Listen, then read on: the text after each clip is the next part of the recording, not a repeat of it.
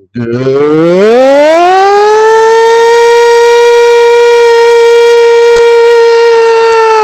evening, Sports Zonians. How's everybody doing up there tonight? I am Mike Aglioloro. I am your host for this is Sports Zone.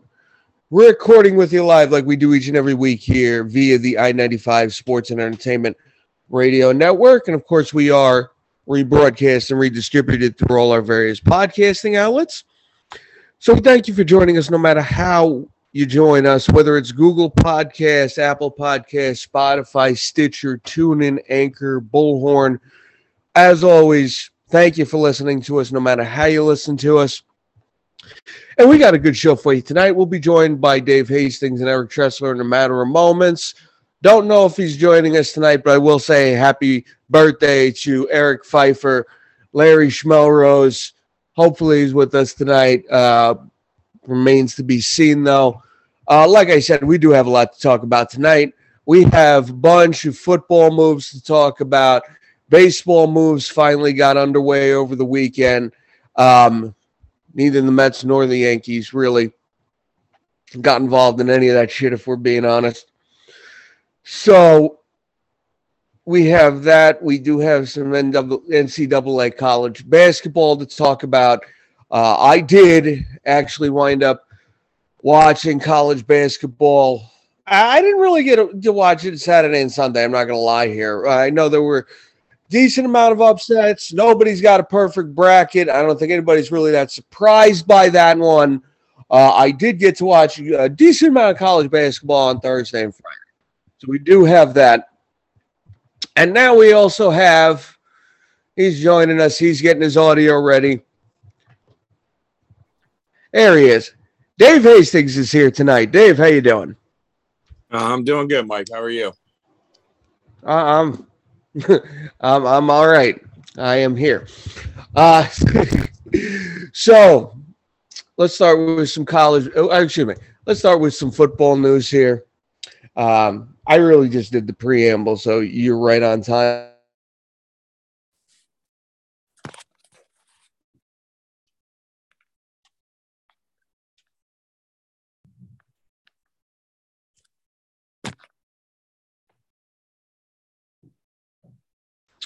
You know, we've talked about the Aaron Rodgers signing. Tom Brady came back. Russell Wilson moved from Seattle to Denver. And then, since we last joined, I do believe we didn't get a chance to talk about this one last week. Carson Wentz traded from Indianapolis to the Washington Commanders. Excuse me. I'm sorry. Excuse me. Oh, that's hysterical. And now we have some more. You were blowing your nose. I was like, is he really recording himself blowing his nose? No. I'm stopping laughter. That shit, yeah, that's just hysterical to me. That's got to be the funniest move of the offseason. And now, yesterday, we had Matt Ryan traded. I did skip one. So we had Carson Wentz traded to the Washington Commanders. Then we had the big Deshaun Watson trade. Cleveland was supposedly, Watson didn't want to go to Cleveland. Then all of a sudden we wake up now, Deshaun Watson is a member of the Cleveland Browns. He gets a big extension to go to Cleveland. Then yesterday, Matt Ryan gets traded from the Atlanta Falcons to the Indianapolis Colts. Marcus Mariota is now a member of the Atlanta Falcons. Jameis Winston goes back to the New Orleans Saints.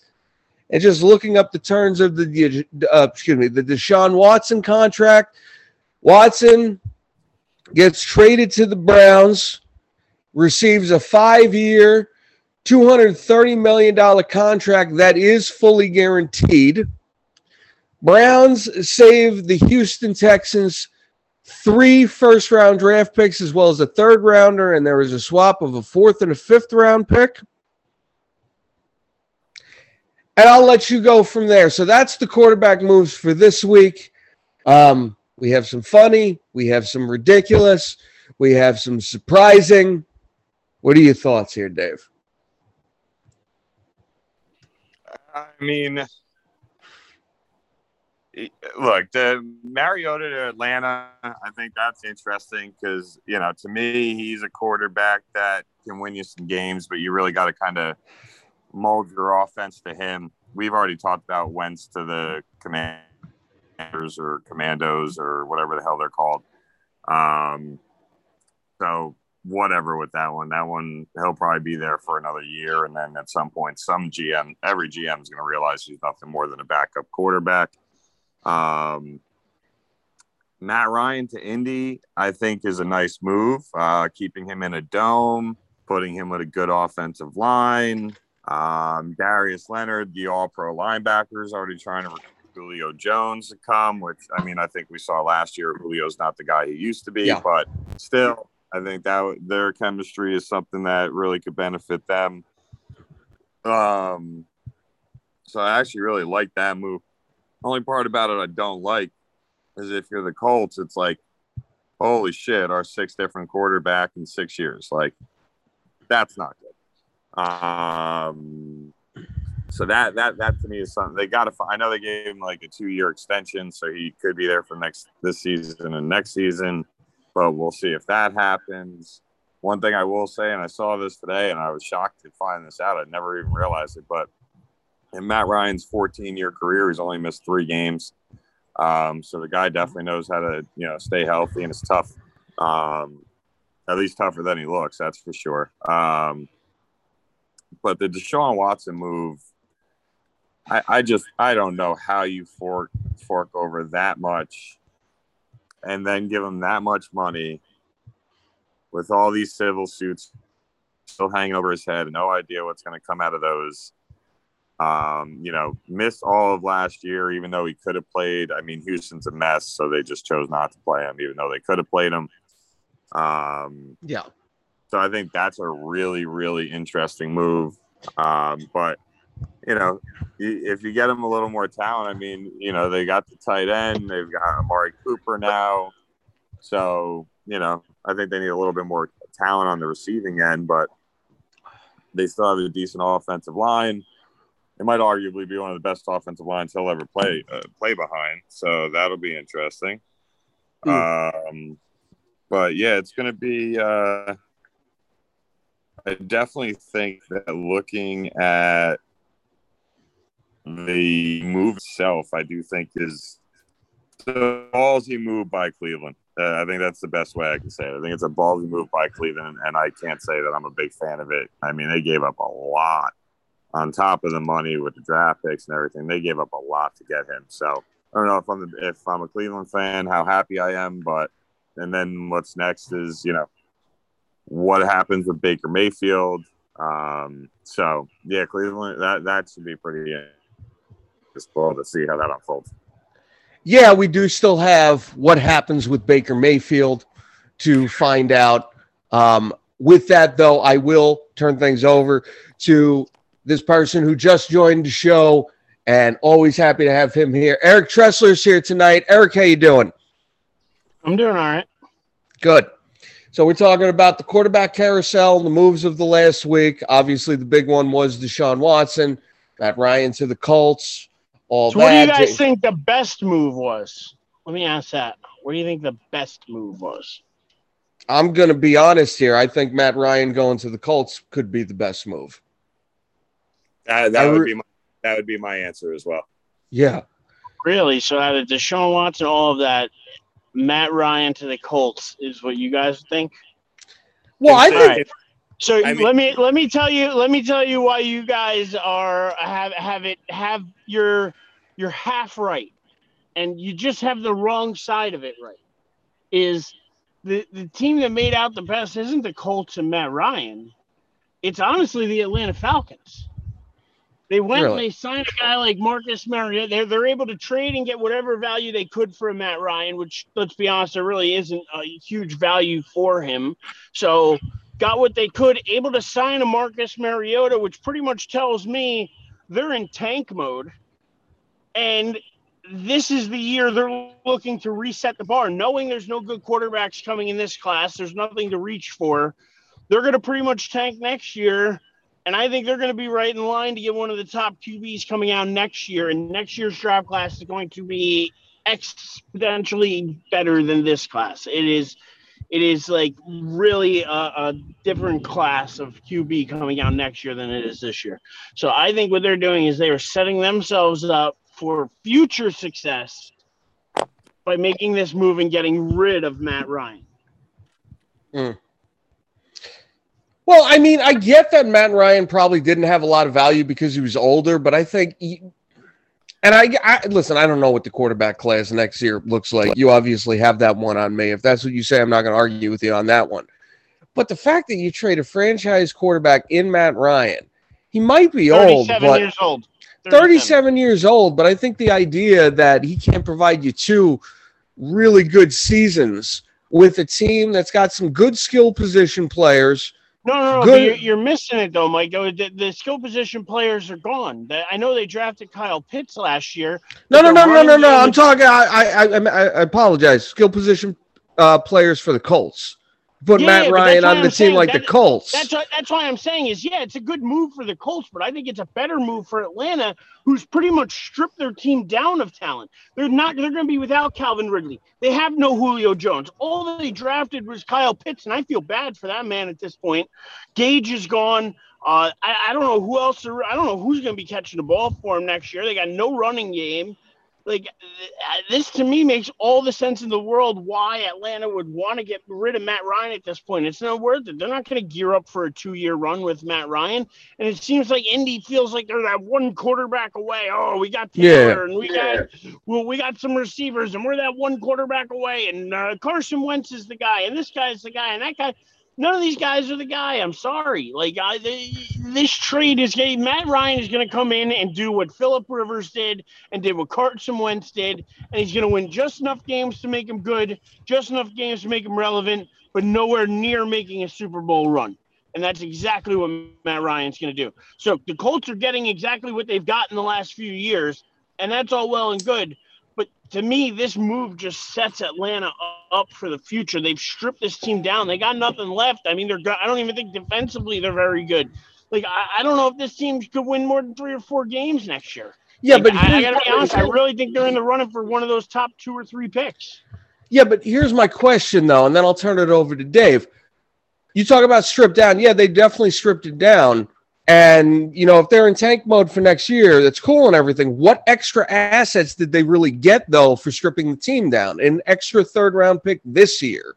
And that's everything they have. That's everything, though. It's about making I do think it's part of it. They don't want to add stuff this year. They want, you know, they should. Why? They're not trying to win games this year. If you're really in tank mode, you're trying to stockpile. It starts this year, so you have a little base there.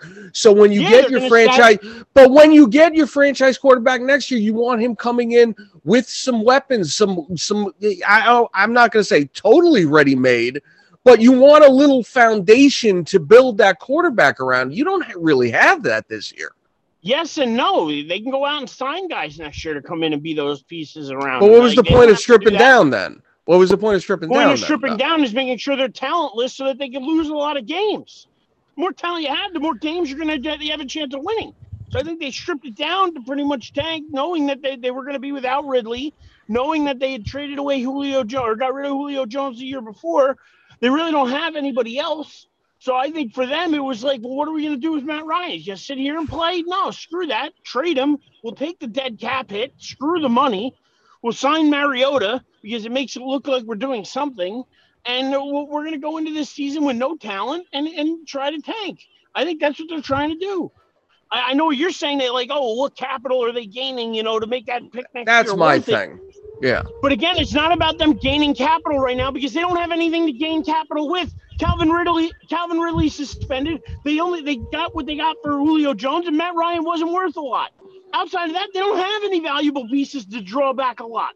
So they got what they could. Next year they're gonna have to build young and then sign either pieces around whoever they bring in or figure it out from there. But that's what I think is going to happen is they're going to go out, they're going to tank, they're going to get a good draft pick, they're going to try and draft somebody next year and then build from there. On a QB with a rookie deal. Go ahead, Dave. I mean, Eric, I definitely get your points and see where you're coming from, but I mean, for the Colts to be able to basically get a guy that is going to help, that is better than Carson Wentz, is going to help them Is he win games. though? Yes. Is yes. he better than Yes. Phillip Rivers? Because I don't think he is. I think so. I think he's going to do more than Phillip Rivers did. Yes. I don't think But- so. This is Phillip Rivers but 2.0. Either way, they gave up a third-round pick from a team that believes that they can win now. I mean, I don't see them being able to beat Buffalo or Kansas City or, we can go through the list of AFC teams that I think are better than them. We'll be here for a little bit. But I think that to only give up a third-round pick to fill the most important position on a football team when you have your star running back on his rookie deal, you have a talented offensive line, a talented defense, and really in a position to push to win that division and host, be the home team for at least one or two playoff games and to be in the mix at the end of the year. To only give up a third-round pick and be able to be in that position, I don't know I don't know how else you better that trade. They were in that position with Carson Wentz, though. Like, they were there with Carson Wentz. And that exactly what you described is where they already were. So I just don't see how Matt Ryan gets them to that next level of championship when he's just going to get them to the same level that Carson Wentz got him and Phillip Rivers got him. Carson Wentz got him to the playoffs. He didn't. No, he didn't. He blew it in the final week. All right, he blew it in the final week. Jackson. Yeah, there you go. All right, so he blew it in the final week. But either still, you know what I'm saying, is he's going to get him to the same point. So he loses in the first round of the playoffs. Is that really worth it? I know you're saying the third-round pick, but again, they trade, I think, a second-round pick for Carson Wentz. The picks don't matter. Again, the picks are all arbitrary, as I've told you guys before, because the picks only matter if you know what you're doing with them. Like, if you give up picks, you got to know what you're giving up. And obviously, they think a third-round pick is – to me, I think a third-round pick is worth it for Matt Ryan. I'd give up a giant third-round pick to get Matt Ryan for 2 years. I would. Yeah, I think a lot of teams would, and I think that's the problem. I think you could have gotten a little bit more for him, truthfully. I don't think you could have. I think that was his value. I think that any team would have gave that up for him, but I don't think anybody was going to go more than that. I don't think he was worth the second-round pick. I don't think he was really worth more than what he got. I think the trade was appropriate. I think it was okay on both sides. I don't think anyone really won or lost. I think the Colts are going to end up in the same spot, and Atlanta's pretty much going to end up in the same spot sucking. So it's going to, it's either kind of a wash, but at the same time, I just look at it for the advantage for Matt Ryan. But the other question I want to bring up is because we could beat a dead horse here talking about these two. I want to know from your guys' point, speaking on Deshaun Watson in Cleveland, what do you guys think is going to happen there? Because, granted, I know they came out and they're not going to go forward with the trials for the criminal suits, but he still has 22 pending civil suits. There's no word yet from the league. Now, granted, I don't think that the Cleveland was working in the dark here. I think they kind of have an inkling of what the NFL is going to do when they sign him to this kind of money.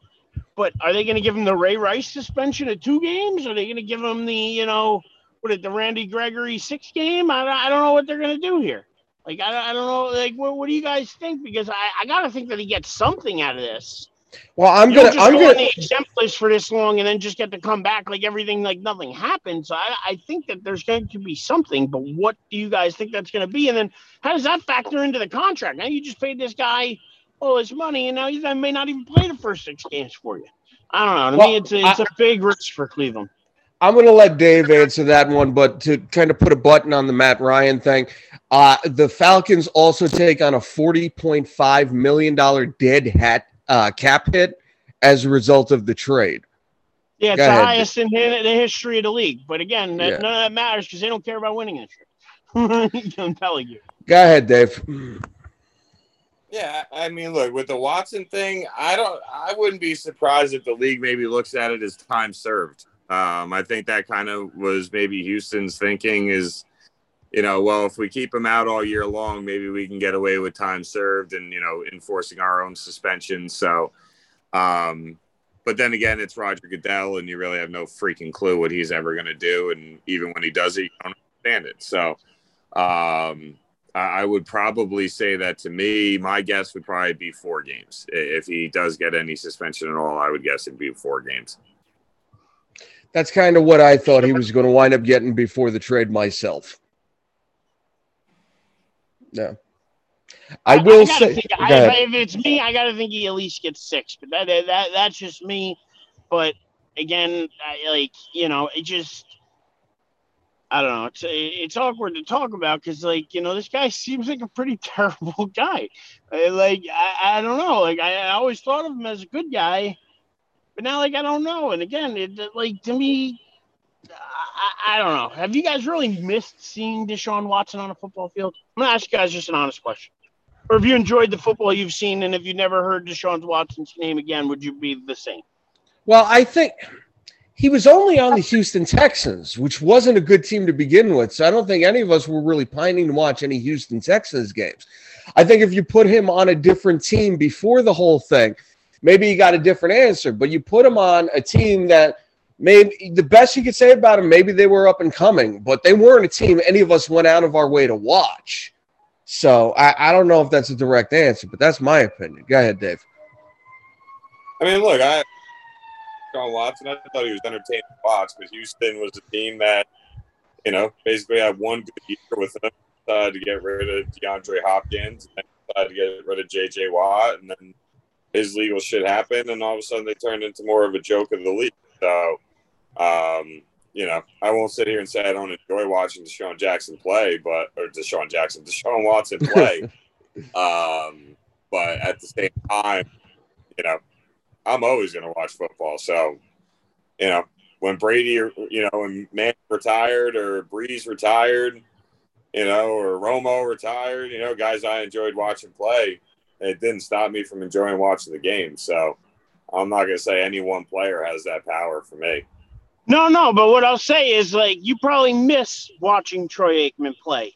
You probably miss watching, some of the, Emmitt Smith play. Would you miss watching Deshaun Watson play? I don't know that any of us are the right person to ask that, though, because none of us really focused on the Houston Texans. No, but I'm going to be honest with you. I was somebody who enjoyed watching him play to an extent. Until this stuff started to happen, believe it or not, I followed him in college. You guys know I watch college football. Sure. Played against Alabama. I've seen Deshaun Watson. I like Deshaun Watson. That to me is the hardest part. Is that this is a guy who, from all accounts, prior to my knowledge of this, I had thought of as a good guy. And so for me, I look back on it though, and I look at this past year, and he didn't play. And I got to be honest, I didn't miss him. I didn't say, man, where's that? I wonder how many yards Watson would have put up today. Or I wonder, what Watson would have done today. And that thought didn't cross my mind once all season. And I think that's my point of, I don't know why, it's such, he's still such a hot commodity.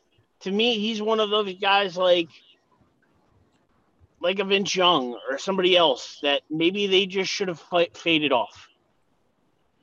Well, I mean, we'll definitely get an answer of that this year in Cleveland, I guess, or over the next couple of years. To go back to that return, though, that is a lot, not only to give up, but to pay to a guy who's had all this going on for the last year. I get you doing that if you feel you're one piece away. But with the whole changeover at wide receiver, they do have decent running backs, have a good defense. I'm not saying they're kind of on the cusp, but you still got some unsettled things on your roster there. I don't know if this makes you a step better, but I think it makes them a step better. And I think they're only a step off with Baker. Do you look at them as a team that is immediately going to jump in with Deshaun Watson and compete for the top spot in the AFC, though? Yes, I think that they are going to jump in and can instantly compete with, if Watson's on the field, that is, can compete with the likes of the Steelers, the Ravens, and the Bengals for the top of that division. I'm not just talking the division, though. I'm talking the conference. No, but that's where I'm talking, because you got to win the division in order to get in. Or at least get in as a wild card. You got to be a good team. So those are the teams that are going to play twice a year. They're the teams that are going to battle it the most. They're the teams that I look at, and I got to stack them up there, because the Bengals are coming off a Super Bowl appearance. The Steelers are the first year without Ben. And, we know Lamar Jackson is pretty damn good in Baltimore. So I have to look at them and, that's a stacked conference as is, in my opinion. I mean, you look at it, that Tomlin hasn't had a losing season yet. He might have his first one this year without Roethlisberger, but that man hasn't had a losing season. So, I mean, that is a tough division, in my opinion. So I have to stack it up in the division. And if I look at it and they got Chubb and Hunt, and they got Cooper, and they got, they got some weapons. It's not like they don't. I think they could be a team that competes. Dave, what do you say? I mean, I think he automatically makes them better than Mayfield makes them. And sure. Like Eric said, I think Baker's getting it home. I think Baker's taking it a bit on the chin too, though. After I the shit with agree. Odell and the fact they go to the Super Bowl, blah, blah, blah. I think it all looks bad on Baker. I don't think Baker's a bad quarterback. And, again, I watched him in college at Oklahoma. I watched him play. Like, kid's got a lot of fight, a lot of spirit. And, I think that if he can get himself out of that situation and get to a new place, he's not terrible. I got to be honest, there's worse weapons you could have out there, worse QBs, in my opinion. So I think Baker's taking it a bit rough here, and I know, we've been talking about where he could land, and I got to be honest, I have no idea where he can land at this point. Because, Atlanta ain't going to take him. New Orleans re-signed Winston. Maybe Carolina? I don't know who's out there. Go ahead, Dave. Say that again? Carolina already came out and said they don't want him. All right, so then where's he going? I have no idea what spots are really left. And if I'm the Giants, if I'm one of these teams with a floundering quarterback, I might throw a fourth rounder at Cleveland and say, let me take Baker. Well, I agree with your sentiment. I think that's around where his value is. I don't know what you guys think, but I think a fourth rounder would be a fifth rounder, maybe fourth, fifth, somewhere in there for Baker is acceptable. In my eyes, I don't know about you guys. Maybe you think he's worth more. Maybe Cleveland's holding out for more. I don't know. Well, go ahead, Dave. I definitely don't think he's worth more. Well, I do pay less though. What do you think his value is? Well, I just want to say real quick, I do agree with the sentiment that he's not a bad quarterback. I don't think he's ever going to be in the class where the Josh Allens and the Lamar Jacksons wound up. I agree with but I can't put him with a Sam Darnold or a Josh Rosen yet either. I think he's kind of in the middle. I think he's done all right. Category. I put him in the Matt Ryan type category where he could be a good quarterback, but probably not a quarterback who's going to get you over the hump. Matt Ryan didn't win an MVP, though. I will say that. I don't know if Baker Mayfield is an MVP type, though. Go ahead, Dave. Yeah, I'd put him more around Carson Wentz than I would Matt Ryan. I think we're talking about the same class of people. I got them both. Matt Ryan is not in the class of Carson Wentz. I'm sorry. I do agree. I can see where Dave's coming from on that, though. Go ahead. I mean, really, to me, he's a guy that can win you. He's also a guy that can lose you. A guy that can throw 4 touchdowns in a game. He's also a guy that can throw 4 or 5 interceptions in a game. We saw that happen numerous times here. He's inconsistent with his accuracy, especially down the field. He's not very consistent with his rollout passing game. Cleveland should have been killing people with the bootleg, and you never could tell whether he was complete pass or not. So a guy that had that good of a running game should be able to pick defenses apart, and he wasn't able to do it. So I just don't put him anything higher than, if I'm a quarterback desperate team, a fourth. If I'm looking to make a quarterback competition, maybe a fifth at best. Yeah, value-wise, I think we have a little bit of a differing look on Matt Ryan, but I'm looking at things, and if all you could get from Matt Ryan was a third-round pick, I don't see how you justify giving up, like Dave said, 4th or 5th-round pick at the best. I don't see how you justify giving up more than that for a Baker Mayfield. Which leads me to the question, if you're a team like Seattle and all you got to start with right now is a Drew Lock. I don't know if I'm them. I'm looking at Baker Mayfield. What do you guys think? They could be another team looking to tank too, because we talked about. And they got the assets. Carroll does better with younger guys. If he can get a younger QB in there, maybe it extends his life there. So he might not be looking for the best season. So I don't know if that's a landing spot. I'm trying to think, like Jimmy G is still out there in San Fran. They're not looking to do anything at this point, I don't think. I don't know. The AFC East is pretty set. The NFC East now is pretty set, I would think. Like I said, if I'm the Giants, I would take a shot. But I think the Eagles are set to roll with at least Hurts for one more year. Washington went out and traded for whoever the heck they traded for. Wentz. Yeah, Wentz. So we know where they're going. And then, Dallas has Dax. You're not going there. The NFC North, there's nowhere to go up there because Justin Fields is going to get a shot. Aaron Rodgers re-signed. Kirk Cousins is there. And maybe they take a shot at him in Detroit and get rid of Jared Goff. I don't know if you do that after 1 year, though. But is Goff, I'm not saying Goff is exponentially better. I'm just saying, yeah, they won 3-13 last year, but they do have high draft picks this year. Dan Campbell, I don't know. I'm willing to give him another year to see what his system is going to wind up producing. But I don't know if you blow it up and put in a guy like Baker over Goff just yet. What do you say, Dave? I mean, to me, Baker and Goff, it's, I think Baker's better. I think Baker's a better QB than Jared Goff. I think he's one notch above at least than Jared Goff. But that's just me. I'd say maybe barely, but I would take Baker over Goff. I'd say he's got the potential to be better than Goff. Goff, for what it's worth, he did get a team to a Super Bowl. He didn't get him to win a Super Bowl.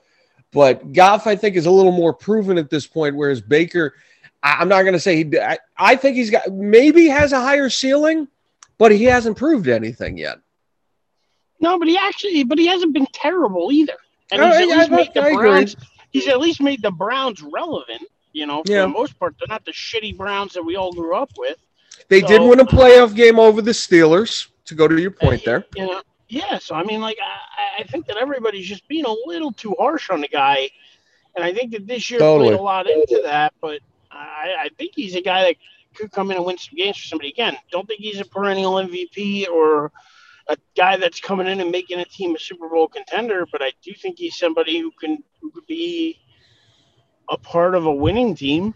I will say, how would that possibly be at this point? Because I don't know. I think he's going to have to take a QB competition somewhere. Well, where that is, I don't even know. With that, I'll go back to something Dave said earlier. I mean, Dave, you said Carolina said no to Baker Mayfield. With all this quarterback movement, you really have to wonder what the hell they are doing, not getting involved in this. I think at this point, we all kind of look at Sam Darnold, and whereas maybe he had a shot to prove that he had something left and could be better with the right team around him, he started off strong last year, definitely faded by week 3 or 4. I don't think any of us look at him as a guy anymore who could take a team to the playoffs there. If you're Carolina, how do you just stand pat with quarterbacks this offseason?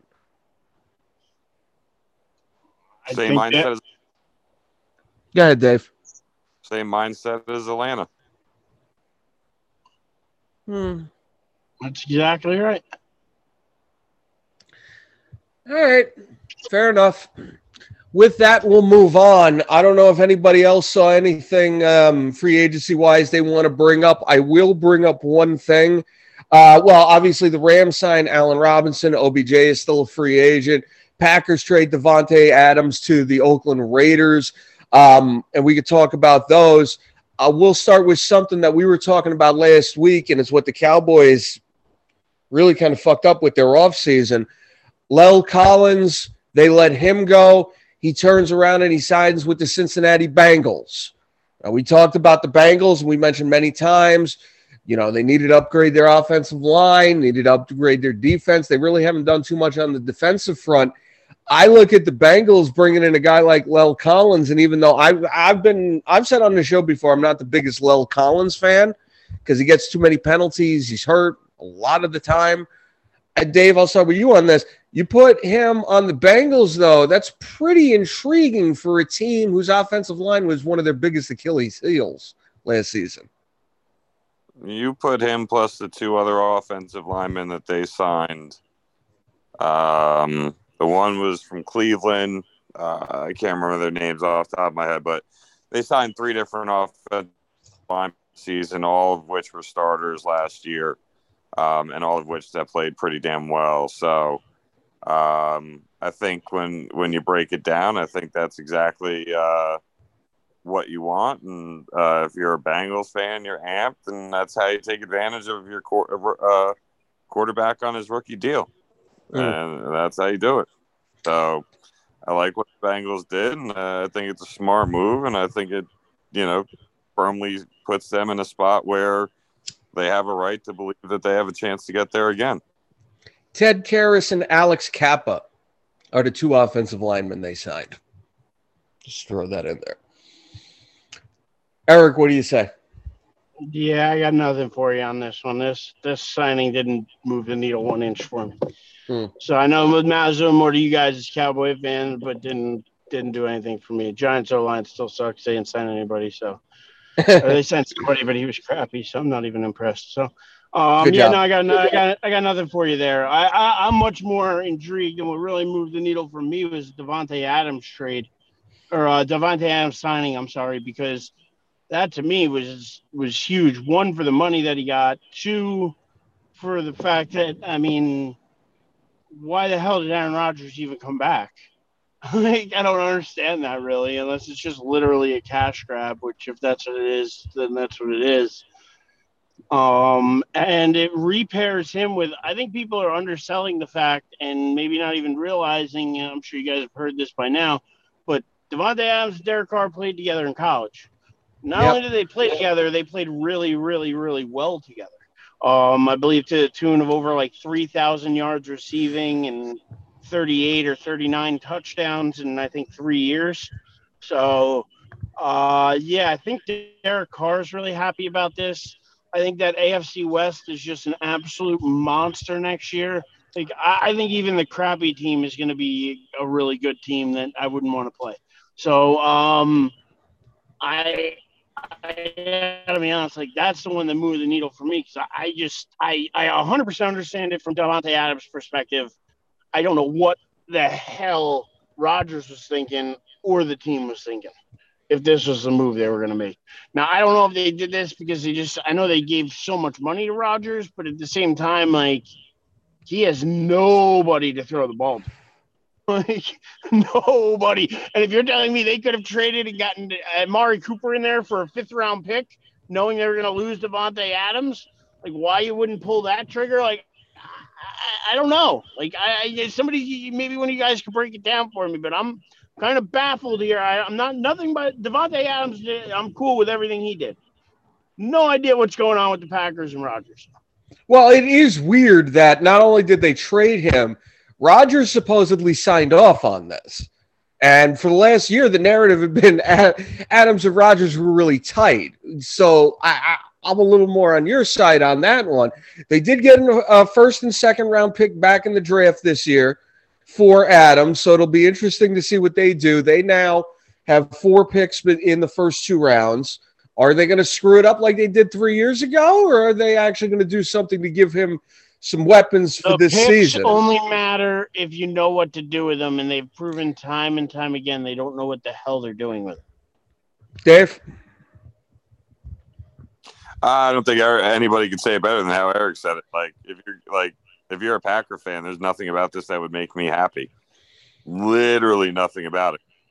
And you're like, well, you guys have no clue how to draft.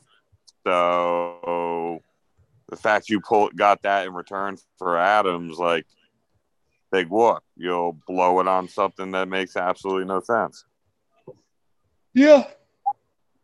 Yeah, that's well said. Here's the question though, because you talked about Adams reuniting with Carr in Oakland. I think before this trade, Oakland was kind of the team you looked at and you wondered how they'd be able to compete. Like obviously they did well last season, but you got Russell Wilson going to Denver, another year with Justin Herbert, Pat Mahomes back with Kansas City, all that stuff. You kind of looked at them as the weak link. Now you put Adams on an offense that already had solid receivers in Hunter Renfrow and the tight end Darren Waller. You guys looking at this division right now. Who do you see in this division that's the weak link? That's the team that's going to finish under 500.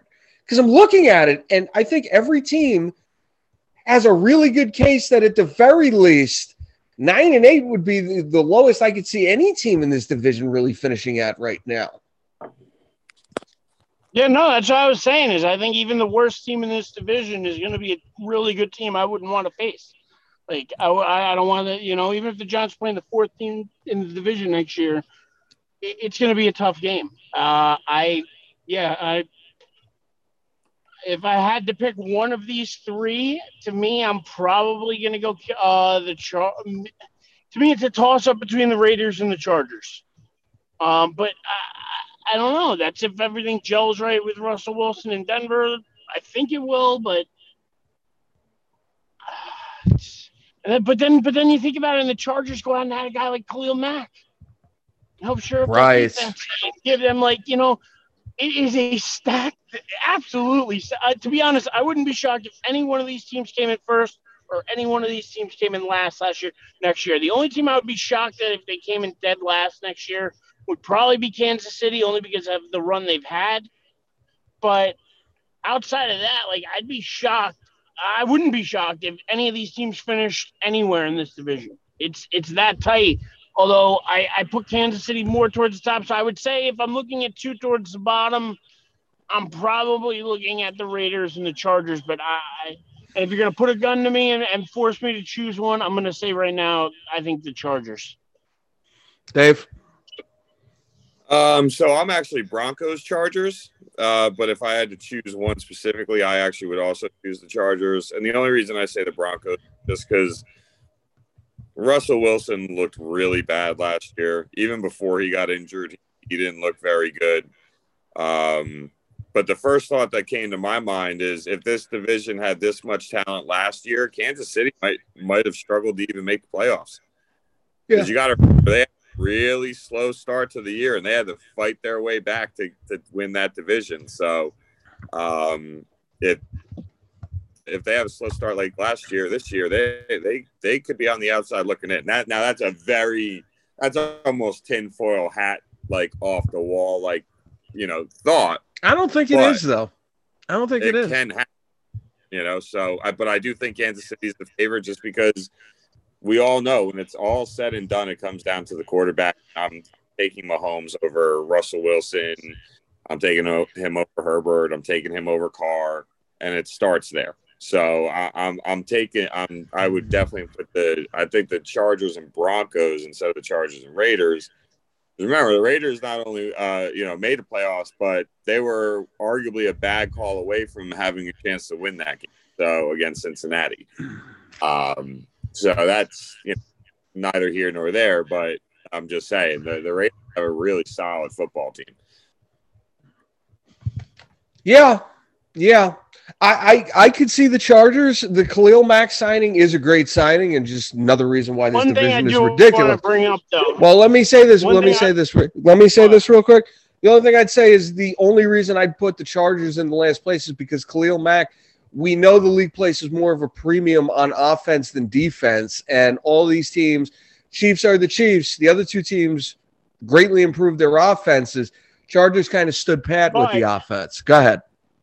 But the Raiders did have a coaching change, and that is something that we have to see how that gels, because last year they rallied around behind Brashka. How do you pronounce his name? I have no idea. And I'm Italian. I should know how to pronounce it. Go ahead. Brashka, some of that nature, whatever it was, they rallied around that man, and they played for him. They played hard. he had that locker room. They have a new coach in there now. Does that coach have the locker room? Is this team responding the same way? If they are, then I think the Raiders could be a really good team this year. If not, and the locker room isn't that same locker room, and then I don't know. Then, like I said, they could be towards the bottom of that division. I think the coaching is going to play into it. No, I agree. Is Josh McDaniel going to be able to overcome his reputation when he's been head coach in the past? Go ahead, Dave. I was just going to say, I can't really argue with that either. That's a really good one I didn't think about. Yeah. Especially, he's unproven as a head coach. Like, yeah, he's a great offensive coordinator. Didn't exactly set the world on fire as a head coach with Denver. I know they made the playoffs with the Tebow year and all that stuff. You guys correct me. Was he a head coach with the Rams, or was he just an offensive coordinator? I'm forgetting right now. Offensive coordinator. All right. So this is his first. Head coaching opportunity in 10 years. If the Broncos job was 10 years ago, then I guess It seems like 10 years ago. Might have been more, truthfully. I think it was less, if anything. I think it was more like 7 or 8, but I could be wrong. Maybe you're closer with 10. We're really not. What you say 8, I say 10. Okay, what does that leave? 9. So 6 of one, half dozen of the other. Go ahead, Dave. You stole my thunder. I just wanted to say 9. Sorry. I don't know if that's the answer, but I mean, you guys were right there, like you said. So. All right, now I got to look it up just so I know. I was going to say, if only we had the ability to research it. Where's our encyclopedia when we need it? We need it. We need someone who could actually do the stat checking, so I don't have to look up Wikipedia while we're doing this. No, 12 years ago, actually, because he left Denver 2009 to 2010, it says. Yeah, 12 years. Yeah. Okay. And Allen Robinson ends up with the Los Angeles Rams. Robert Woods gets traded to the Tennessee Titans. OBJ is still a free agent. What were you guys' thoughts on that? Go ahead, Dave. I feel bad for Robert Woods. Yeah. I don't feel bad for him. Why? He's going to Tennessee where he's going to have a chance to be with another team who's probably going to have a pretty good chance of winning. So I don't feel too bad for him. I just feel bad that he didn't get a chance to play in the Super Bowl. I always liked Robert Woods, so I just feel bad he didn't get a chance to play in the Super Bowl, and now it's off to Tennessee into the harder conference. Because let's be honest, the AFC right now basically seems like an arms race, and the NFC is basically like, all right, we'll let Rodgers, Brady. We'll let them basically battle it out, and maybe. I don't even know if with Green Bay losing Devontae Adams, somebody's gonna have to convince me that they're a top team in the conference next year. I gotta be honest. I don't know who. Maybe just because of nostalgia and Rodgers alone, but I'm hard pressed to even put them in the top. I don't know who the hell is the top of that NFC right now. The Dallas, the Bucks, and that's about it in my eyes. Maybe the Rams. I mean, you got the Rams. I think San Francisco could be pretty good next year. But, I mean, as a Dallas fan, they've only gotten worse this offseason. They haven't gotten better. So unless they do a hell of a job in their draft. I mean, put it like I saw one of the Cowboy beat reporters post this earlier today. The Dallas re-signed their punter. And between their punter and their starting running back in Zeke, that's $23 million or $22 million of their salary this year. Like that's great team building right there. Like that's great team building. Listen, you lose your number one wide receiver in Cooper. You lose a piece on the offensive line in Collins. Randy Gregory goes to Denver. Have they brought in any free agents? Because I'm drawing a blank right now. They haven't brought in anyone externally, if I'm not mistaken. No, they brought in. That guy. Dante Fowler and James Washington. Those are the two guys that they brought. Wow. Dante Fowler might have been cool a couple of years ago. I don't know about now. Yeah, those are the guys. Those are the guys brought in. I mean, the only thing we got going for us is that the NFC is so weak. To go back to the Packers real quick, though, you look at their depth chart at wide receiver, it's Allen Lazard and Randall Cobb. And these are guys who Rodgers, down the stretch in that San Francisco game, didn't feel comfortable trying to throw to. He was trying to force everything to Devontae Adams. So, yeah, is that it's going to be interesting to see how the draft plays out. With that, though, does anybody have any final thoughts NFL-wise? I'm good. You're good, Dave? I think we hit all the points. Good. All right, Eric. So we'll talk a little college basketball right now. I did wind up watching college basketball on Thursday and Friday. Didn't get to watch too much over Saturday and Sunday. I did watch a bunch of college basketball, especially Thursday. So I want to throw that out there. But I will start. A lot of good games then. Yeah, it's funny. Even when I'm doing it, I still wind up missing the big one because I can't remember what game I was focused on, but it wasn't that Kansas City. Not Kansas City, Kentucky. And who's the Cinderella? St. Peter's. Yeah, that I was watching the other game that was going on. I didn't watch that game, so I apologize. No, it was a great ending. You know, I'll tell you what, it's a hell of a run for a team like St. Peter's to be making right now. They're a lot of fun to watch. And I love seeing those Cinderella stories. I mean, that's a team from here in New Jersey. I think the Jersey City area, and I only have one memory of myself of St. Peter's. A friend of mine, he played college football, and he played against St. Peter's, and they gave up. He played offensive line. They gave up 7 sacks in the first half, and we left at halftime. That's my memory of St. Peter's. I love my buddy, but yeah, it just wasn't the best game. Now, granted, the 7 sacks weren't on him, but that besides the point. Either way, they were losing 35-0. It was time to go.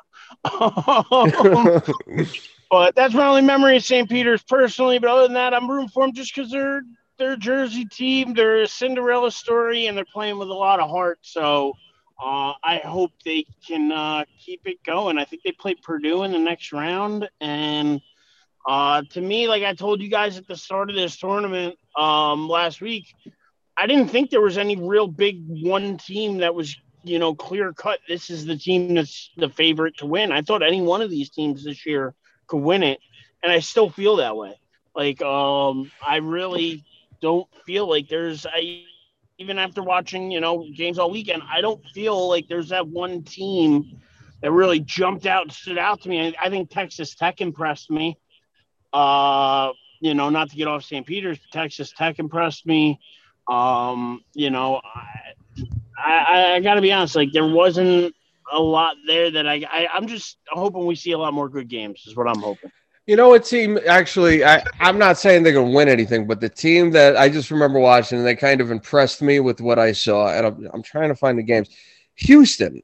Because one thing I've kind of noticed throughout, and maybe it was just the games I've watched, I don't see a lot of big men in these tournaments. I don't see a lot of guys above 6'9". Everybody just looks really small to me, and maybe that's just the way college basketball is going. Purdue might have a guy. You got to look it up, but I think St. Peter's next opponent, they have a guy. I think that's like a 7 foot. Purdue has a guy, and Gonzaga has a monster.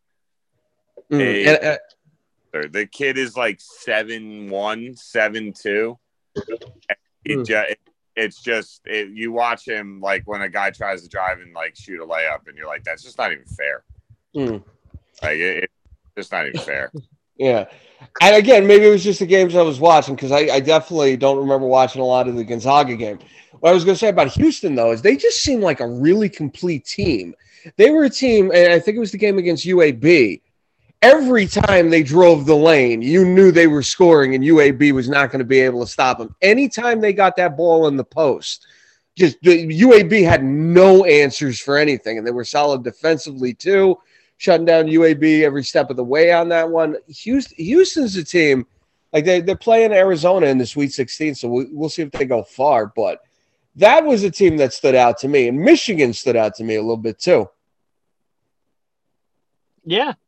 Michigan stood out to me, but I told you guys earlier, I thought that was the number one like upset game that most people were calling on. Like, you know, everybody pretty much picked that game, especially in the first round.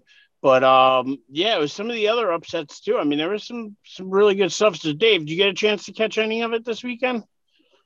Yeah, I mean, the biggest things I took away was the Kentucky loss, St. Peter's getting to the Sweet 16 in general. Love the coach's statement in the interview where he's like, I got kids from New York and New Jersey. We ain't scared of nothing. And that was something that I'm sure both of you can agree just makes you you just want to root for him after you hear that. Real quick, not to interrupt you, but the guy who's the coach of St. Peter's, the last time whatever conference they're in, the last time the MAC conference or whatever conference they're in, last time they got there was back in like 2000, and it was with Seton Hall. And the point guard at that time was the coach of St. Peter's right now, Shaheen Holloway. Oh, yeah, I saw that. Yeah. So I think I sent that to you guys. But was I thought that was really interesting because he's literally, like you just talked about with that quote, we got him from New York and New Jersey. We're not scared of nothing. Like, he knows because he played here. He played for Seton Hall. He had a run in like this with Seton Hall. So him being able to now do that with St. Peter's, another Jersey team, and to bring that back and take them there, like, that's just really special. But I'm sorry to interrupt you, Dave. No, you're good. I mean, the other part was selfishly bragging about the Tar Heels making it to the Sweet 16 because, honestly, I didn't know if they were going to get out of the first round. No, they're playing hot. I actually I thought they were going to beat Baylor. I had them over Baylor. Well, I mean, you think about it, their first game, they won by over 20. They're round of 32 game, they end up, blowing an over 20-point lead. And have to pull it off in overtime, but like they're shooting the ball well. Their biggest issue in their second game was inbounding. Like, for some reason, like, they forgot how to run their set plays to inbound the ball. So all in all, I was really amped about that. I mean, Gonzaga, I still think Gonzaga's got to be the favorite with the field that's left right now. I can't not see them being the favorite right now. But all in all, I think the tournament's been exactly what everybody's hoped for. There's barely been any real blowouts. Again, Kentucky losing. I was watching that game. I'm like, holy shit, it's going to happen again. Like, there's just something with Kentucky and Calipari and just how they are when the tournament gets here. They're like basically a lock to get into the tournament, but I think the tournament, like the regular season in college basketball, is more about the talent you have. I think the tournament's more about the continuity and experience. And I think you're seeing a lot of that with some of the teams that are winning. And I think you see that almost every year when you watch Kentucky play. No. I also thought it was cool. I don't know if you guys were able to see. I know, Mike, you probably weren't because I know it was over the weekend. To see that second round matchup of Izzo and Krzyzewski was pretty cool. Oh, yeah. I did not get to see it. Truthfully, I thought Michigan State had a good chance to win that game. But, I mean, hey, listen, I was the one talking about the legends of coaching last week. I'm sure any matchup that features teams coached by those two is going to be a great game to watch. It was a really good game. Duke just ended up being better in the long run. I think Duke kind of just wore him out. Fair enough. And speaking of, I think continuity goes into this. How about North Carolina? Dave, your boy is there. They beat Marquette in the first round, and then they beat number 1 seed Baylor in the second round. I did not get to watch it. Actually, I didn't get to watch North Carolina this week. So you tell me about them. Eric, am I like hallucinating, or do we already have this conversation? What, North Carolina? Jesus Christ. All right, I'm sorry. I think, Mike, you blanked out on us there. Yeah, I probably did. All right. All right. What happens when you try to text someone? All right, fair enough. I'm sorry. It happens, my friend, but it's in the show. You'll get to hear my thoughts. All right. Yeah, that's great. That's great. All right, we'll move on then. I don't know if we want to do picks here, but you look at the Sweet 16 games, and I got the matchups right here. Interesting matchups. Number 4, Arkansas going against Gonzaga. Michigan and Villanova, I think, looks pretty good. Texas Tech taking on Duke. Houston taking on Arizona. Again, with my limited knowledge here, I'm going to say I think Houston's got a good shot at winning that one. And then the Friday games, St. Peter's, are they going to continue things taking on Purdue? Providence taking on... I'm picking them over Purdue. All right. North Carolina going into UCLA. Well, obviously everything's on the road, but taking on number 4 seed UCLA. Iowa State taking on Miami. Miami, actually, I did wind up seeing one of Miami's games. I can't remember which one it was. They look pretty good. I'll say that. Miami more known for football than basketball. That basketball team actually looks pretty good, though. This is where it gets fun. I mean, the talent starts evening out, or the momentum, levels things out. So I don't know. I don't know if I could sit here and pick all 8 games. If we're gonna do it, we're gonna have to just go one by one, because I really can't remember all 8 games off the top of my head. No, I'll tell you what. Eric, do you want to pick the games? I don't know. I don't know if it's necessary. We can if you guys want to. I think I'm already giving you St. Peter's. I'm taking St. Peter's over Purdue. Well, let me start writing this down then. Hang on a second. I think this will be interesting just to see what we do. I don't think any of us is doing this to try to win. Because I'm going off of one weekend basically. So there was that. All right. Arkansas and Gonzaga. As Gonzaga. much an expert as half of America is, so don't worry about it. Oh, thank you. I'll take that as a compliment. Wrong. All right. Hey, can I ask a question? This is random, but you watch these games, you see some of the halftime shows and everything, and obviously I feel like maybe it was just the ones I was watching, but I think it's Barkley, Kenny Smith, and Greg Gumbel, the command center or whatever, at all the halftime games. Who's the other guy with them? Do you guys know? Bald guy. I gotta be honest. The second halftimes come on, I flip to another stage. Oh, okay. I don't watch the halftime shows, so it's that buzzer goes off, and based off of like North Carolina plays, I'll wait and listen to hear them interview a coach or something. But for the most part, yeah, that's about as much as you're getting out of me. Fair enough. All right. Especially when there's that many other games on, you just flip to another game. There's no one on. Well, I'll tell you one thing about that. I think they do a bad job of staggering things so that you can flip to another channel and catch action rather than going to another channel and catching another commercial break. That was one thing I noticed. I did not think that was the best job. These networks were not in sync with each other. I mean, but it's also so hard with the timing of the games. Though. Sure. Yeah, you got to remember, like in college, Mike, like under, what's it, Eric, 8 minutes and 4 minutes, there's a TV timeout. Yep. Can I just say, like the commercial breaks I are think definitely... there's like an under 16 and like an under 12 is like every 4 minutes of like game time. It's like a mandatory. Yeah. Well, what I was going to say was they are shorter commercial breaks than with the other sports. I will give them that. There's a fuck ton of commercial breaks in these games, though. Like a ridiculous amount. And like I said, it does seem like they take a shorter amount of time, but it's ridiculous, the amount of commercial breaks. Oh, I'm not denying. Yeah. All right. So we'll start here. We'll go with the first game. Arkansas taking on Gonzaga. This is the West region in San Francisco. I'm taking Gonzaga. Eric is taking Gonzaga. Dave? Yeah, like I said, I think Gonzaga is the favorite, so I can't not take them if I'm going to make a statement like that. Yeah, I'll go Gonzaga right now. Michigan taking on Villanova.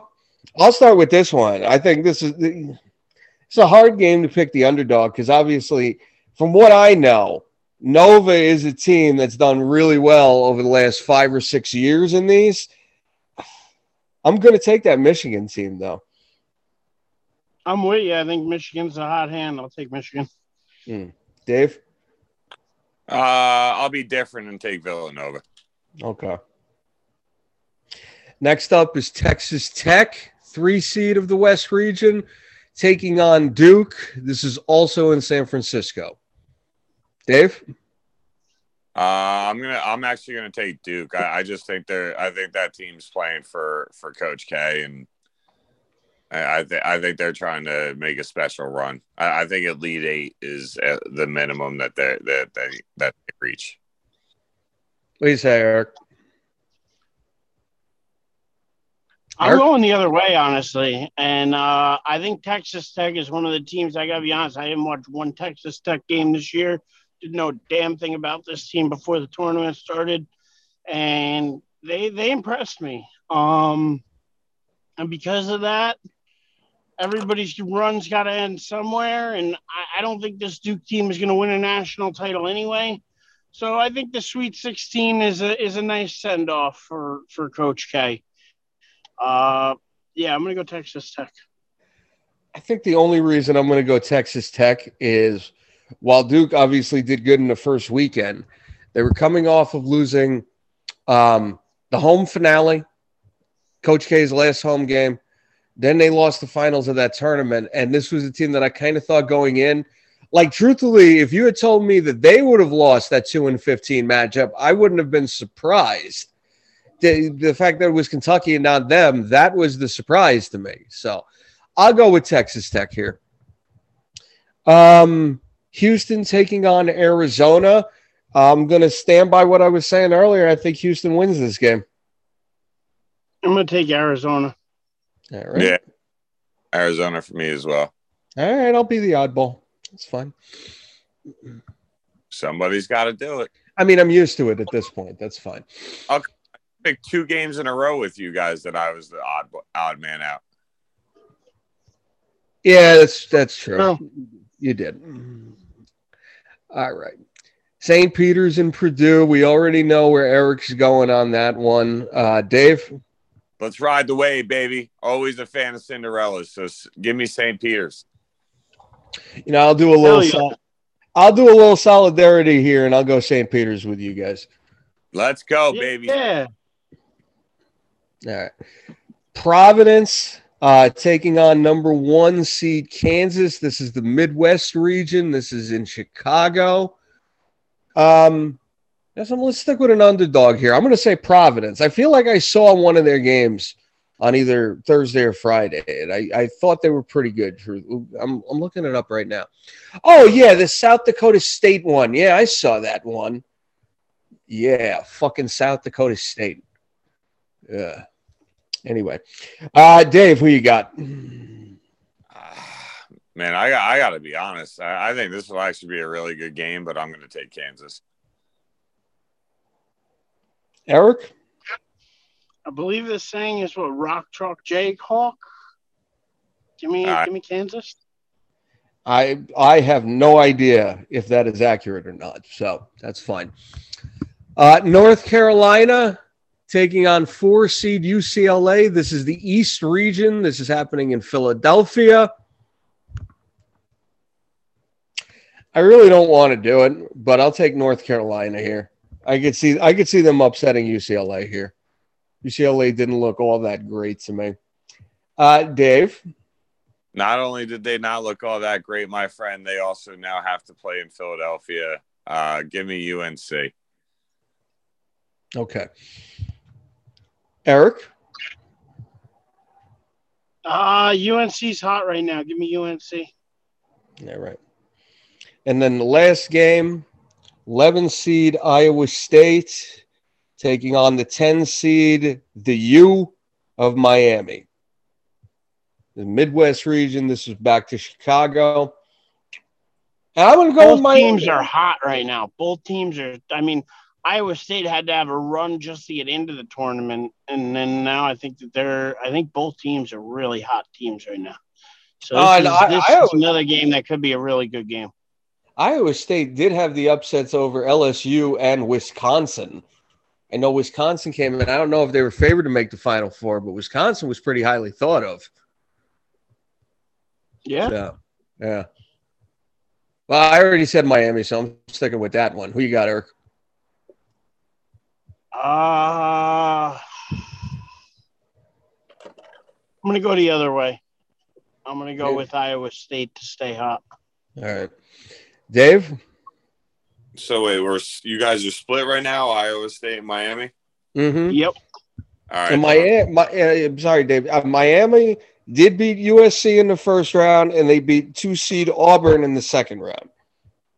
I thought you said USC was playing North Carolina. No, that's UCLA. Oh, my bad. They're close enough. Give me Iowa State. I don't know. I genuinely could flip a coin and be okay with the decision I came up with. So Iowa State came to mind first. All right. I think we can all agree there's no need to try to go through and pick the Elite Eight right now because I can't match it. Absolutely not. Yeah, no. Yeah. We'll wait till the Final Four comes out next week. Now, are they still doing the thing where after this weekend there's going to be 2 weeks until we get to the net? Oh, no, wait a minute. No, it's next week. Yeah. Next week's the first. So, no, it's a week. Yeah. It'll be this coming weekend will be the Sweet 16 Elite Eight. The following weekend on that Saturday, it'll be the Final Four. And on Monday night is usually the championship. Yeah. That's exactly it. Now, let me ask one thing here, because one thing I noticed with these games, and I think it's cool that the refs don't really get involved in the games. It does seem like there was a lot more of a mentality of let the guys play, and that's cool and everything. There were a lot of missed calls this weekend, though. Is that a normal thing? Yeah, I would say, but again, that's normal, I think, in any sport. They miss a ton of calls in football. I mean, like, I get it. You were watching more of the game, so it's probably more of like, oh, wow, they missed this, they missed that. But I think refs miss things all the time. So, I mean, you can pick them apart, but you also have to think, too, that there's a lot of tournament games. So you got a lot of refs out there working that weekend, too. So to get every A-level ref staff on every game is tough. So I just think that's part of the game. There were a couple, and I know I texted you guys the one that I saw. I think it was a Thursday game. The ref is like staring right at the play. The guy shoots a three, and the defender clearly hits the guy's hand while the ref is looking. Nothing. And it changed the course of that game. And I saw a lot of these bad missed calls in the last minute or so of the game. Like I said, overall, the idea that the refs want to let the kids play, I think it's good. And I think a lot more sports could benefit from that. But I just think if you're going to do that, you have to make sure you get the right calls that could really swing the game if you just outright miss them. Yeah, but we talk about that. I mean, how many calls were missed in the NFL playoffs or were called that shouldn't have been called in the NFL playoffs that we talked about that would have changed the course of games? Hell, think of a few. Go ahead. When Ramsey had his face mask just tossed. Yeah, but I think, I agree with that. But there was a call later that I think kind of evened that out a little bit. And I think we talked about it when you know what I'm saying, though, is there's missed calls everywhere that could cost teams games. And, I mean, they happen every week. We watch them. I just think it was because you were watching a bunch of games kind of like back-to-back. Sure. And I think you kind of just stuck out to you more. I do think it also stuck out just because there weren't that many fouls called this weekend. Like overall, I was impressed by the fact that, wow, a sport actually has their referees let the players play. overall, I was impressed by that. I was just kind of surprised by the calls that they should have gotten that they didn't. That was my thing. So, anyway. All right. With that, does anybody have anything else, college basketball? No, I think we crushed it pretty much. Holy shit. Sorry. I'm just seeing this story. Wow. I don't know if you guys are UFC fans. All right. Well, now you got to share. Yeah, I don't know if you guys are UFC I'm more fans. older UFC. I don't follow it. Well, if you're an older fan, if you're a fan, yeah. Follow like, a lot of the current stuff. Well, I think this. No. You kind of went very digital voice there for a second. So I'm here. I'd like to think I'm here, but no, I'm seeing this. If you are a fan of more older UFC stuff, I'm just seeing a story right now. This is not something we normally bring up on. Oh, really? Really? Eric? Really?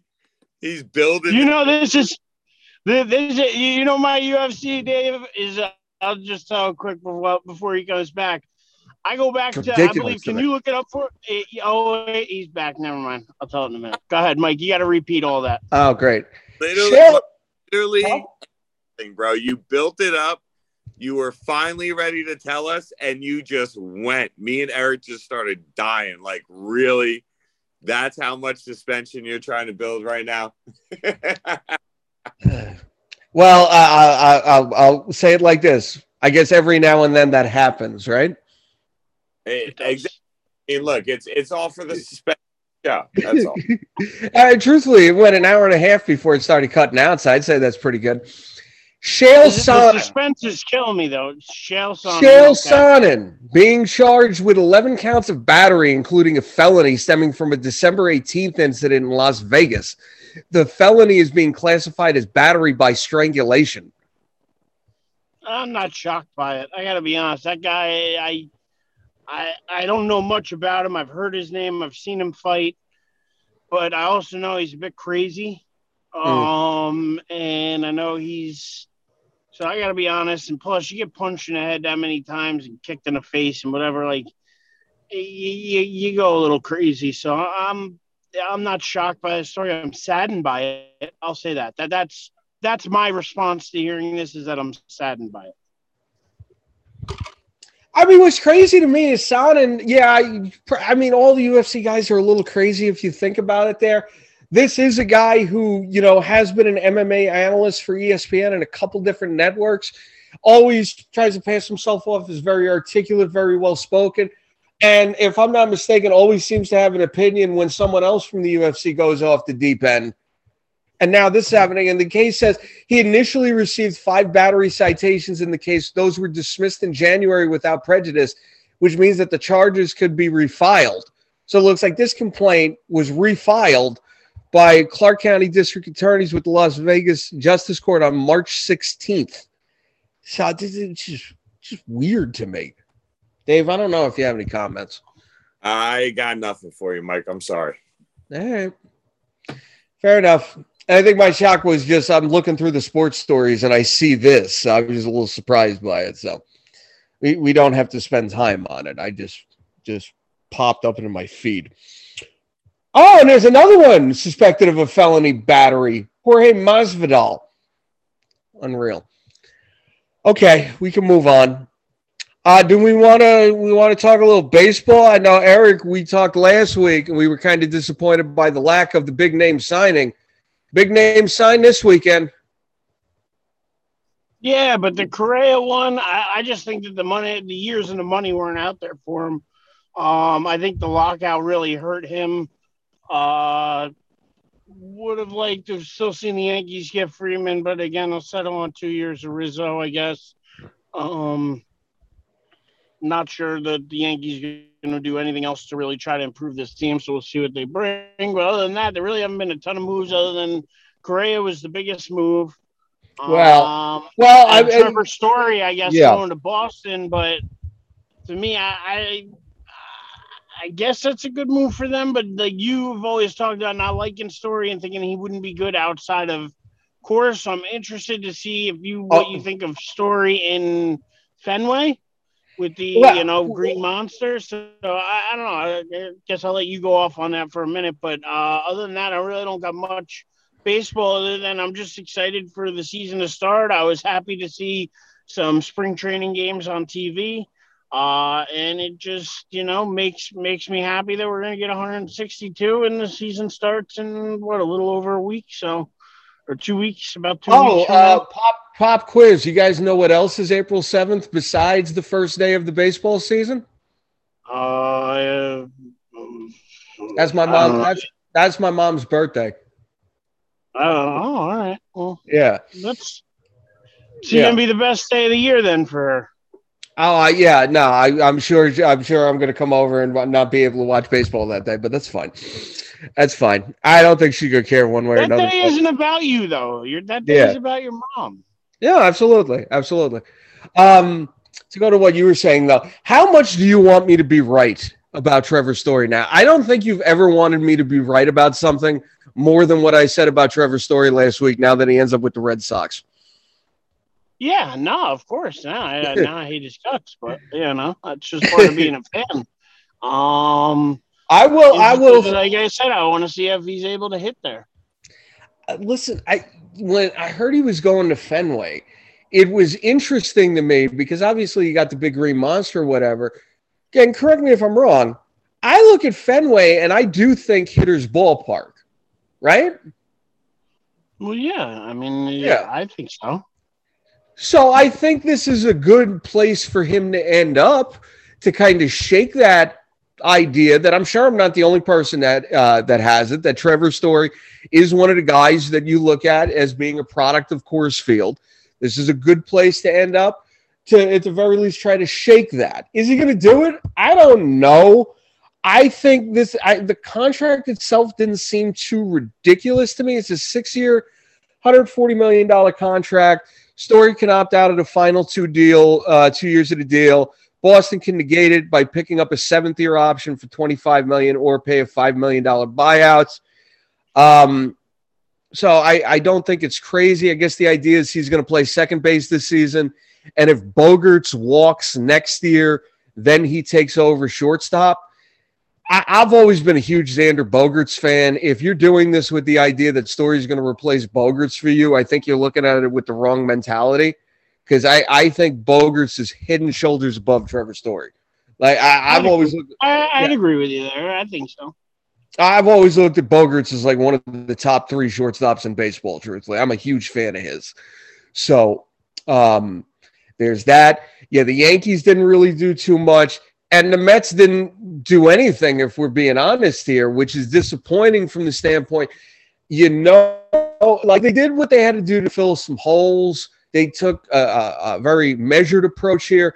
But at the end of the day, I still look at the Mets as a team coming into the season that are they going to be able to compete for a playoff spot or for a championship? Because you look, Atlanta did what they did. They bring in Matt Olson. They sign him to the 8-year deal. Philadelphia gets Kyle Schwarber. And I'm trying to remember. I know they did other things besides just Kyle Schwarber. They signed Hibbers Familia, which made me laugh and made me laugh so hard. So they did that. The 2 top teams in the division did stuff. Even Miami brings in Jorge Soler, who won the MVP of the World Series last year. You still got some really good teams in that National League. Dodgers, of course, reinforce things. They bring in Freddie Freeman. So I don't know. I'm hopeful with the Mets. And we'll just see. We'll just see what happens. Hopefully, it goes well. Hopefully, they if they need to make a trade or 2 mid-season, they could do something there. Where do you think Michael Conforto is ending up? Oh, I have no idea. You want to talk about a guy who really overplayed his hand, and is probably not going to get anywhere close to the contract he thought he was going to. And maybe he gets lucky and the Mets decide to bring him back on like a 1 or 2 year deal. That's a guy who got completely shafted by this whole thing. And rightfully so, because we talked about at the outset of free agency, this guy didn't deserve a $100 million contract coming off the season he had last year. No. Yeah. So there's that there. And that's really all I got to say. We don't have to relitigate what we talked about last week. I will say this, not to spend too much time on it.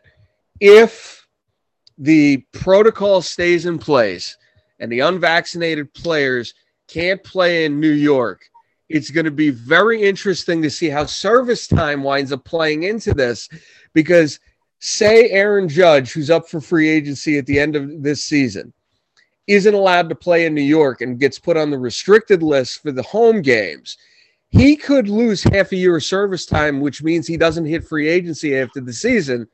And he gets an extra year with the Yankees and hits free agency at the end of next season. And I'm sure there's more than one Met who's in the same boat with that. I think that I think he would be traded. I think I don't see a way he could be in New York this year playing only half the games, just less than half the games. I don't see it. I think that's unfortunately the only option left. I don't know what else to do at that point. If you trade him in that type of situation, though, you're really cutting. You're not going to get a lot of value for him if you trade him in season anyway, because everybody knows that he's up for free agency at the end of it.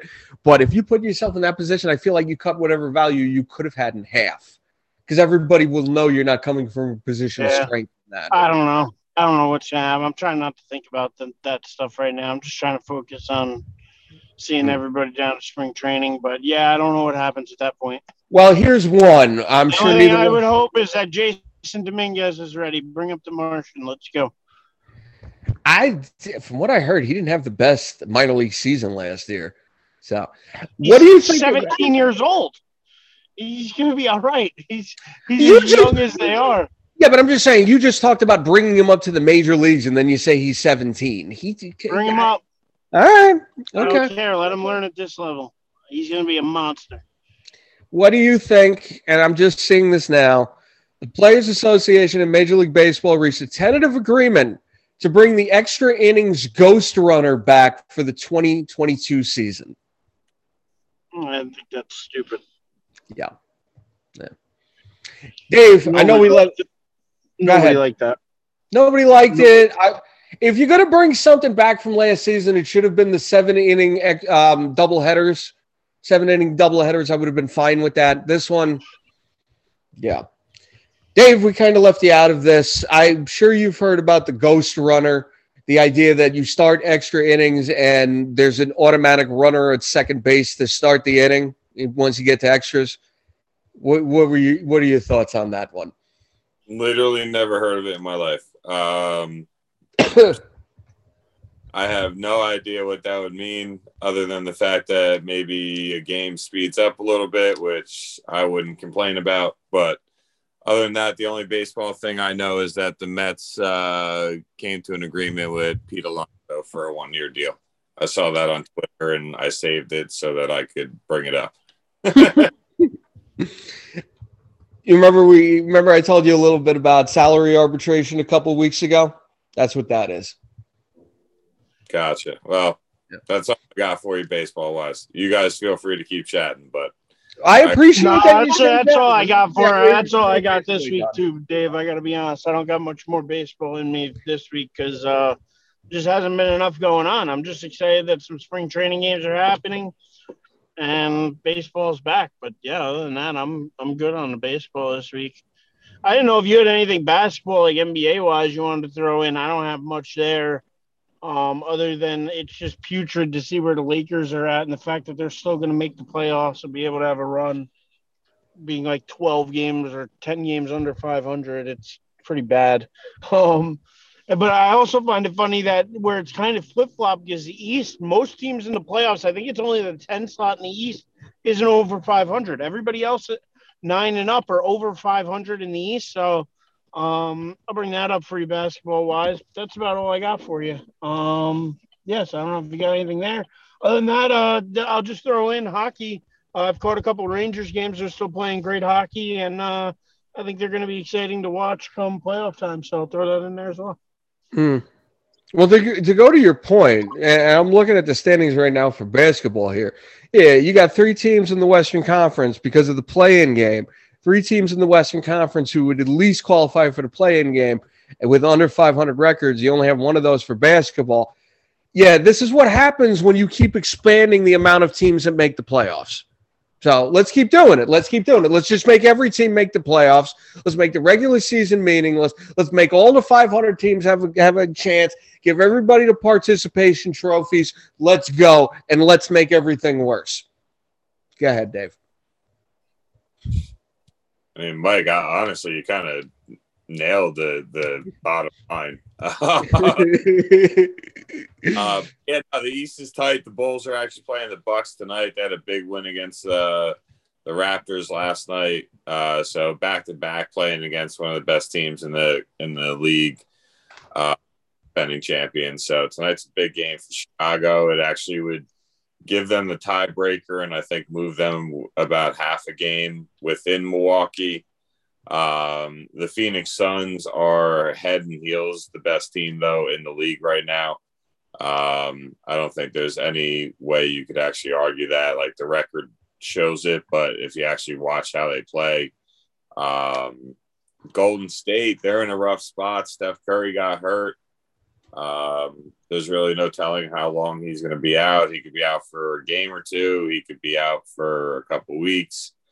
So that's going to be interesting to see because they were having a pretty good start, or not start to the year, but a pretty good year so far.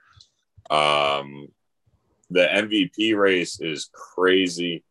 I think it's the first time in over 20 years that 2 guys over 7 feet are in the top 5 for consideration and Vegas odds and all that for the MVP trophy.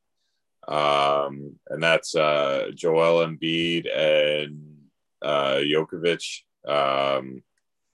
Not Giannis? So Giannis is under 7 feet. Yeah, but, all right. But he is part of the MVP conversations as well. So, yes and no. Fair enough.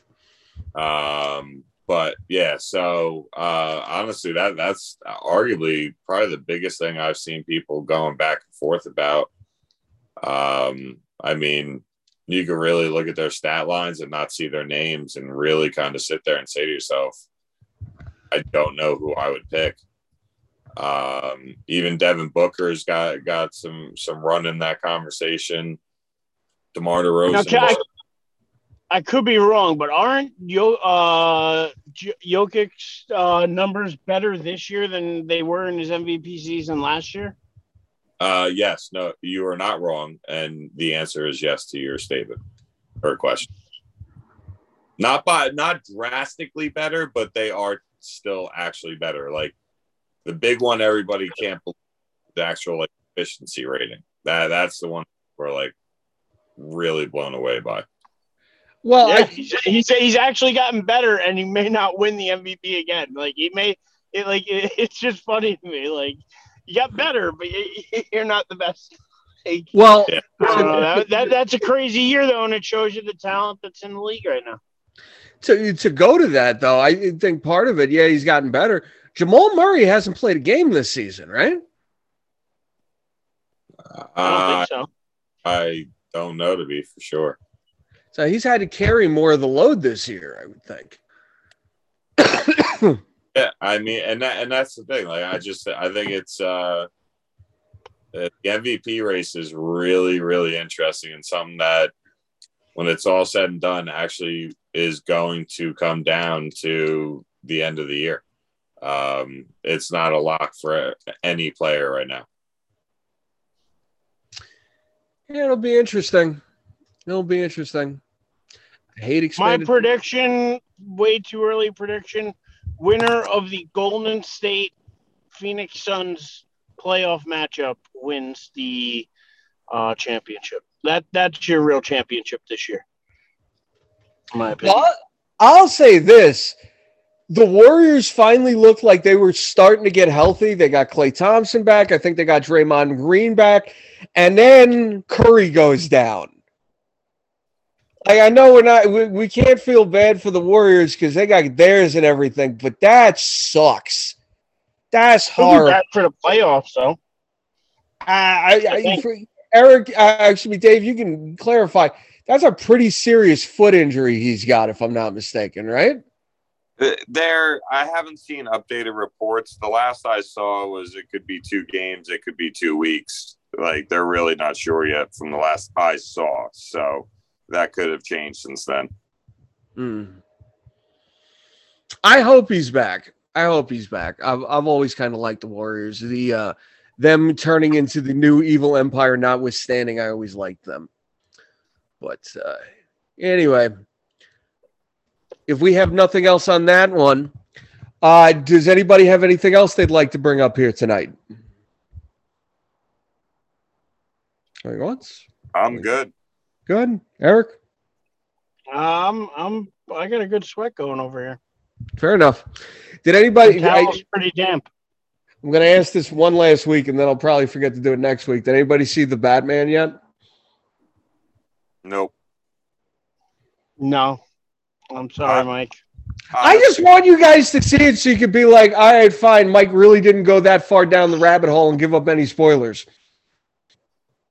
But I don't think you did. I think you're okay with where you were. I think you nailed the no spoilers. No. You know what I'm talking about. You guys are like cutting me off because you thought I would go down the rabbit hole, and my stance was no, we're good. I didn't say anything. I just want confirmation on that. That's all. I'll be honest. It's supposed to be on HBO Max in about a month. I'm probably just going to end up waiting. There you go.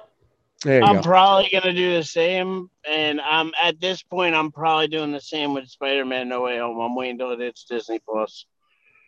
Because I haven't seen it in the theater and go spend the money now. And so I just have a feeling I'm going to watch it from the comfort of home. It's already available for digital purchase. I don't know if that's one of those movies. I don't know if it's coming straight to Disney Plus just yet. I know they made some sort of agreement. Oh no, I'm sure it's not. I'm sure it's not, but eventually it'll hit Disney Plus. Eric, do you have a smart TV? Like something you could like from your phone to your TV? Yeah. Okay. I'll send you a link. You can watch it if you want to. Oh, okay. Cool. No, you're putting that link in the group chat, goddammit. Put the link in the group chat. Let us both enjoy that.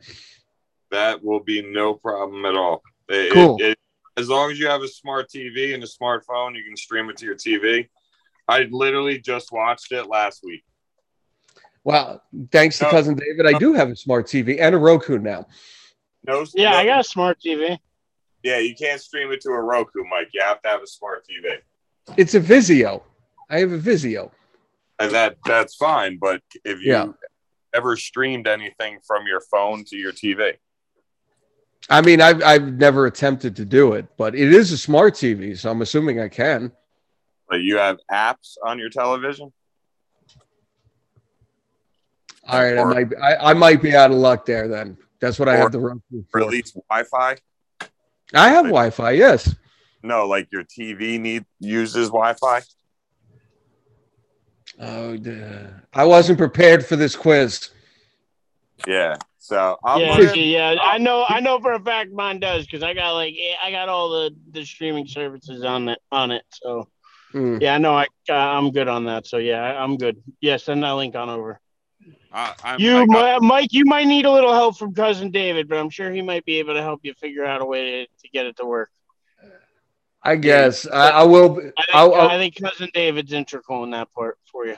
Yeah, Mike, you could type the website in on your computer. You don't have to use your phone. Oh, okay, cool.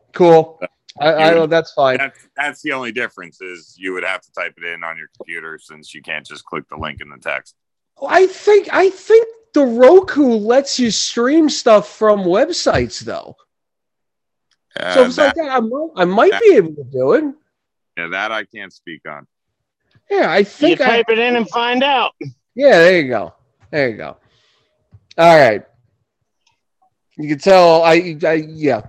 All right. Thanks for that, though. All right, I think that'll do it for us here tonight, though. I think that'll do it for us here tonight. A lot of fun there. Thank you to everybody for listening to us on all our various podcasting outlets: Google Podcasts, Apple Podcasts, Spotify, Stitcher, TuneIn, Anchor, Bullhorn. Always thank you guys for listening to us. Let's do some final thoughts here. Dave Hastings.